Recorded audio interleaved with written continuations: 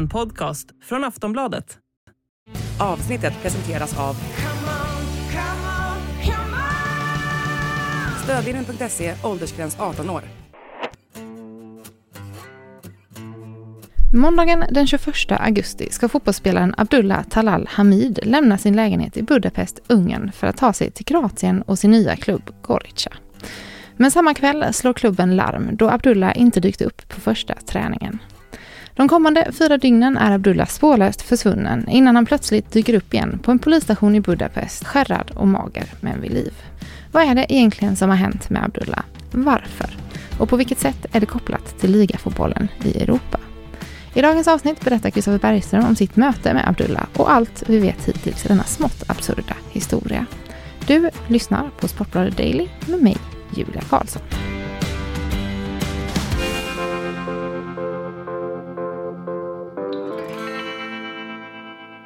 Ja, Kristoffer Bergström, detta kommer kanske bli ett lite annorlunda avsnitt av Sportbladet Daily. Vi ska prata om det som har hänt Abdulla Talal Hameed. Det är en ganska uppseendeväckande historia, minst sagt.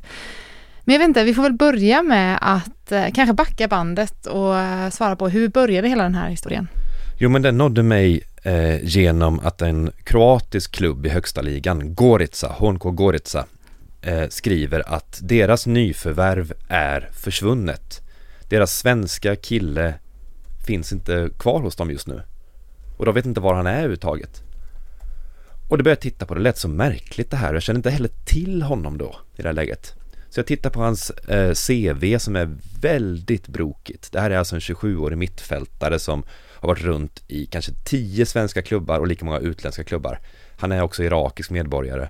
Och han verkar liksom ha tagit sig runt och fått kontrakt men samtidigt inte stannat någonstans riktigt. Och nu har han då spelat senast i Budapest och han skulle bara åka med bilen ner till Zagreb. Det är bara några timmar. Men han kom aldrig fram och man vet inte varför. Så jag misstänkte att det var någonting att han kanske hade avvikit för det var så kort tid som hade gått. Men dagarna gick och jag pratade med familjen som var väldigt orolig. Jag pratade med polisen i Ungern, pratade med svenska UD.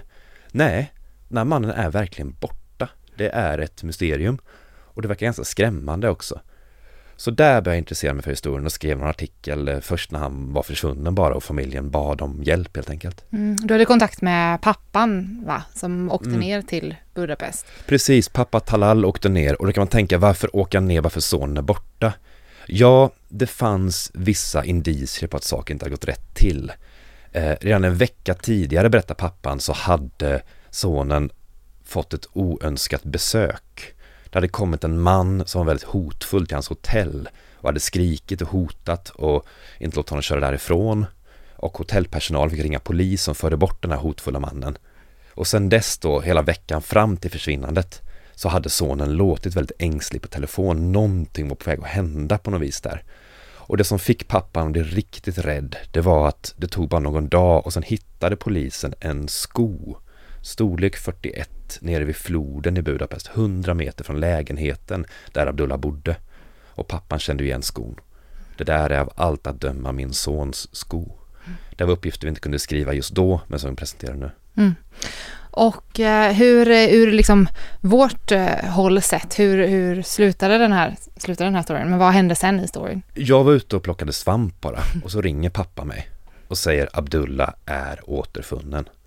Vi måste vara tysta för polisen säger i Ungern, men han är i säkerhet. Det får ni gå ut med om ni vill. Det går bra nu i alla fall att skriva det, så vi är mycket lättade. Och mer vill vi inte säga, inte mer att han har tappat i vikt. Och där tänkte jag kanske att historien var slut på ett tag i alla fall. Men så åkte jag till Hässleholm.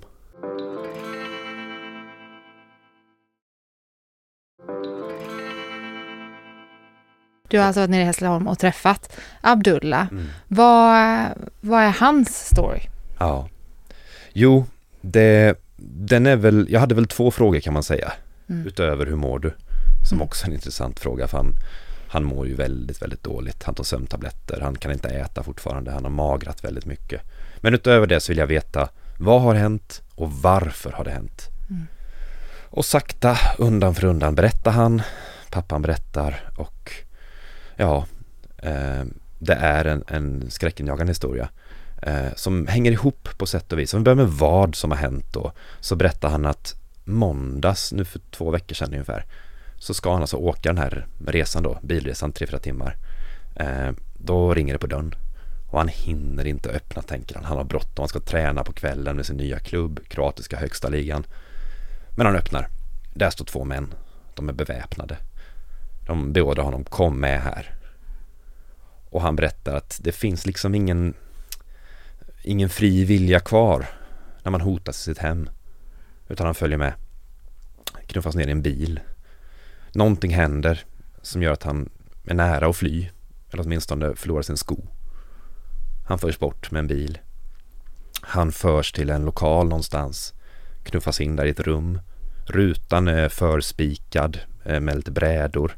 Han ser om det daler natt. Det finns inga möbler, ingen toalett. Och männen säger att här ska du sitta. Du får inte vatten eller mat. Du ska vara kvar här. Liksom ingenting mer än så, utan bara här ska du vara kvar. Du får ingen mat, ingen dricka. Nej, precis så. Och på obestämd tid. Och han berättar att alltså det är så många timmar på ett dygn. Och då vet ju inte han hur det ska sluta det här på något vis där. Nej. Så först är han bara rädd för att här kommer livet ta slut. Sen slutar det vara en rädsla och blir en insikt. Jag kommer dö här. Ja. Männen berättar att för oss är det väldigt lätt att mörda dig och gömma kroppen där den aldrig kommer hittas. Och panik och rädsla, det är lite för platta ord. Han är i rummet bara. Han får ordna sina behov i ett hörn. Han får försöka sova, det går inte. Timmar går, dagar går. Efter ungefär 1 dygn tror han slutar kroppen kräva vatten och mat. Han är inte hungrig eller törstig.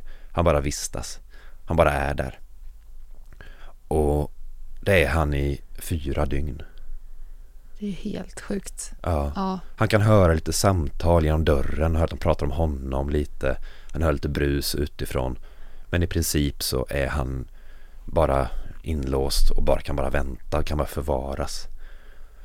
Och sen händer någonting som gör att han på fredagen då, efter 4 dygn, faktiskt släpps. Kan söka upp en polisstation. Kan återförenas med sin pappa. Utredning startar. Och han erbjuds att få mat på polisstationen. Men han säger att jag måste komma till min lägenhet med min pappa. Pappan hämtar kebab med ris. De har någon form av beskydd och så ska de äta och bara försöka ta in det här. Men det går inte att äta. Hans mobil slår han på. Och det är 10 000 notiser och allting sånt där. Det är en världsnyhet. Det vet inte han om då. Spanska Marca har skrivit, irakisk och svensk press, ungersk och kroatisk press, men också många internationella sajter. Det blir för mycket att ta in det här på något sätt, så han försöker stänga av och sakta återhämta sig. Så han är där med sin pappa i trygghet i 3-4 dagar till innan han åker hem. Och sen går det någon dag och så träffas då jag träffar honom och pratar med honom och besökte hans barndomsplaner och sådär. Han ursäktar sitt utseende för att han har gått ner så mycket vikt och sover inte och sådär. Men jag tyckte han var stilig ändå mitt i det här, den här fasan. Och om du som lyssnar tycker att det finns lite luckor i den här historien, så är det sant. Det gör det. Vilka var de här männen? Vem var mannen som var i Kroatien? Hur blev han frisläppt? Vill de ha en lösensumma? Jag vet inte. Det är helt enkelt så att Talal, eller varken Talal pappan då, eller Abdulla själv, får berätta allt som har hänt, för att polisutredningar pågår. Rättegångar är förmodligen att vänta. För det är 2 incidenter då. Och exakt vad som har hänt, vi ska inte exakt vad som har hänt, vi kan inte förekomma rättegången helt enkelt, se vad som händer här. Men så är det, så att vi är väl lämnade med ett varför. Precis det jag tänkte vi skulle komma in på, för nu har vi svarat på vad i stora drag, eller vi vet inte allt, men vad som hände. Men det som man undrar nu är ju varför. Ja. Vilka var de här? Och det finns en hel del att säga om det utan att säga exakt. Det man kan säga, det är att Abdulla är anmärkningsvärd fotbollsspelare på många vis. Han spelade inte fotboll alls för han var 11-12 år och kom till Sverige. Hans familj flydde från Irak. Han spelade spontan fotboll, tog sig in i en förening, var väldigt duktig från tidig ålder, men spelar kanske inte en skolad fotboll. Snabb, teknisk, bollkär som det brukar heta om man ska vara lite snäll. Kanske kass på passa om man ska vara lite hård. Så. Han känner sig inte välkommen överallt. På vissa ställen gjorde han det. Och istället då för att kanske ge upp eller för att käfta emot så bytte han klubb flera gånger om och om igen. Här tillräckligt bra och lovande för att få komma in i nya klubbar, flera elitklubbar, men aldrig riktigt att hitta hem och verkligen få en plats, utan han flackar runt. Han är väl någon sorts barkbåt då på det här europeiska fotbollshavet. Så efter Sverige så åker han runt i Europa och spelar massa nya ställen. Får ett väldigt speciellt CV då som vi ser. Uppenbarligen bra nog för att platsa på många ställen.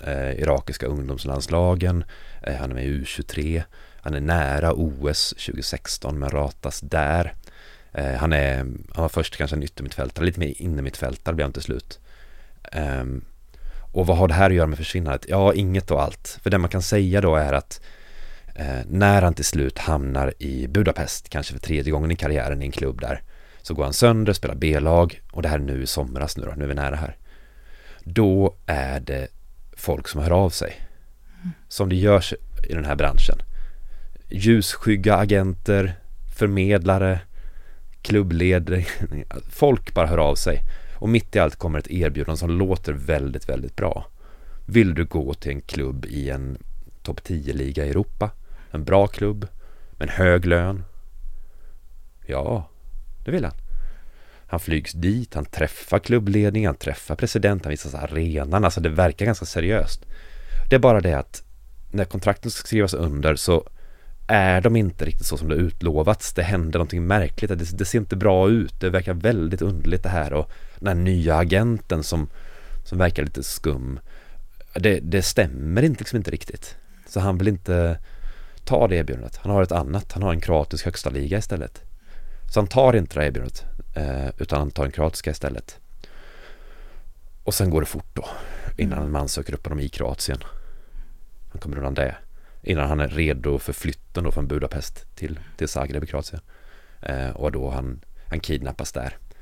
Och vad det verkar så är allting då kopplat till det här. Någonstans var han inne. Han råkade sätta en fot i skumraskaffärer. Vad det verkar. Och på något vis så hänger det ihop. Men det här är ju inte bevisat. Det här är ju 2 helt separata händelser egentligen. Så råkar sammanfalla i tid. Så ingenting går ju att säga med säkerhet. Och vet Abdulla mer än han kan säga så är det så. Då får vi bara utgå från det. Och får vi vänta på rättsväsendet som reder ut vad som verkligen har hänt i det här fallet. Det enda vi med 100% säkerhet vet via UD eller via ungersk polis, det är att en svensk irakisk medborgare har förts bort, varit borta och återhittats igen.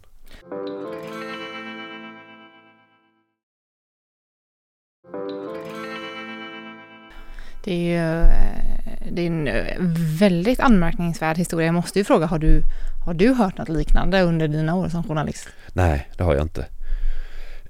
Det är brutalt och fasansfullt här. Ja, man hör ju en del om fotbollens bakgård, livet som proffs i de lägre divisionerna, man hankar sig fram, att det finns väldigt mycket handslag och fagra löften som sen inte riktigt visar sig sanna. Och man har hört om hotfulla situationer och folk som kanske inte är agenter, men att så här handgripligen någon hamnar så snett, det har vi aldrig hört om förut. Och är allting länkat så som det verkar så är det en fruktansvärd varning och alldeles hemskt. För Abdullas del nu, hur ska han tillbaka till Kroatien nu direkt? Eller vad är... Ja, han tillhör ju fortfarande, han har 1+1 då med Gorica där som har börjat serien. Han älskar deras fotboll, den tekniska fotbollen han vill spela. Och hans mål är ju fortfarande att ta plats, spela. Precis som han alltid har gjort. Söka sig vidare, bevisa sig, ta en plats. Och här tror han att det här är hans klubb. Nu ska det verkligen gå. Det finns ju rent fysiska problem nu. Han väger för lite just nu. Han har magrat så mycket. vilket han måste ta igen då. Men för honom så ser han att han håller nivån, tror jag. Han summerar det själv som: är jag redo att spela fotboll? Nej. Ska jag spela fotboll? Ja. Varför det? Ja, men det kanske är mitt hopp ändå. Det kanske då jag kan glömma, det kanske då jag kan gå vidare.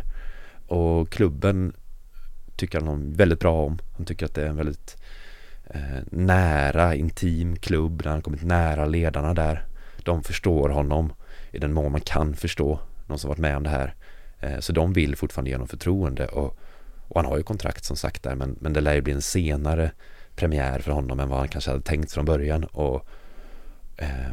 Men om allt går så finns det inga sportsliga hinder, så att säga. Han kan ju fortfarande spela där.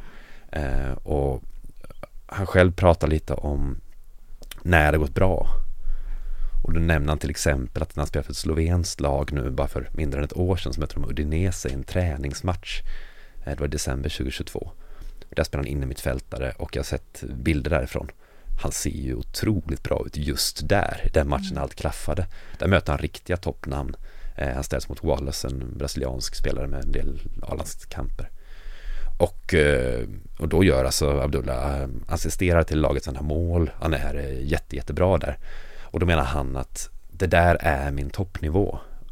Får jag rätt förutsättningar, får jag vara trygg, så kan jag nå dit. Så bra kan jag vara liksom. Han vill bara visa det. Och så för honom så knyts allting ihop. Han vill verkligen tro att det här är fullt möjligt att göra, trots allt han har varit med om. Och i det här fallet är jag benägen att säga att jag hejar på honom. Det vore underbart att se. Det vore väldigt begripligt om det inte blir någonting med den här bakgrunden. Om det får dröja ännu mer innan han får sin fasta roll någonstans. Men det vore ju väldigt fint att se att han kan spela fotboll igen. Ja, det hoppas vi nog alla på. Tack så jättemycket, Kristoffer Bergström, för att du ville vara med i dagens Sportbladet Daily. Tack.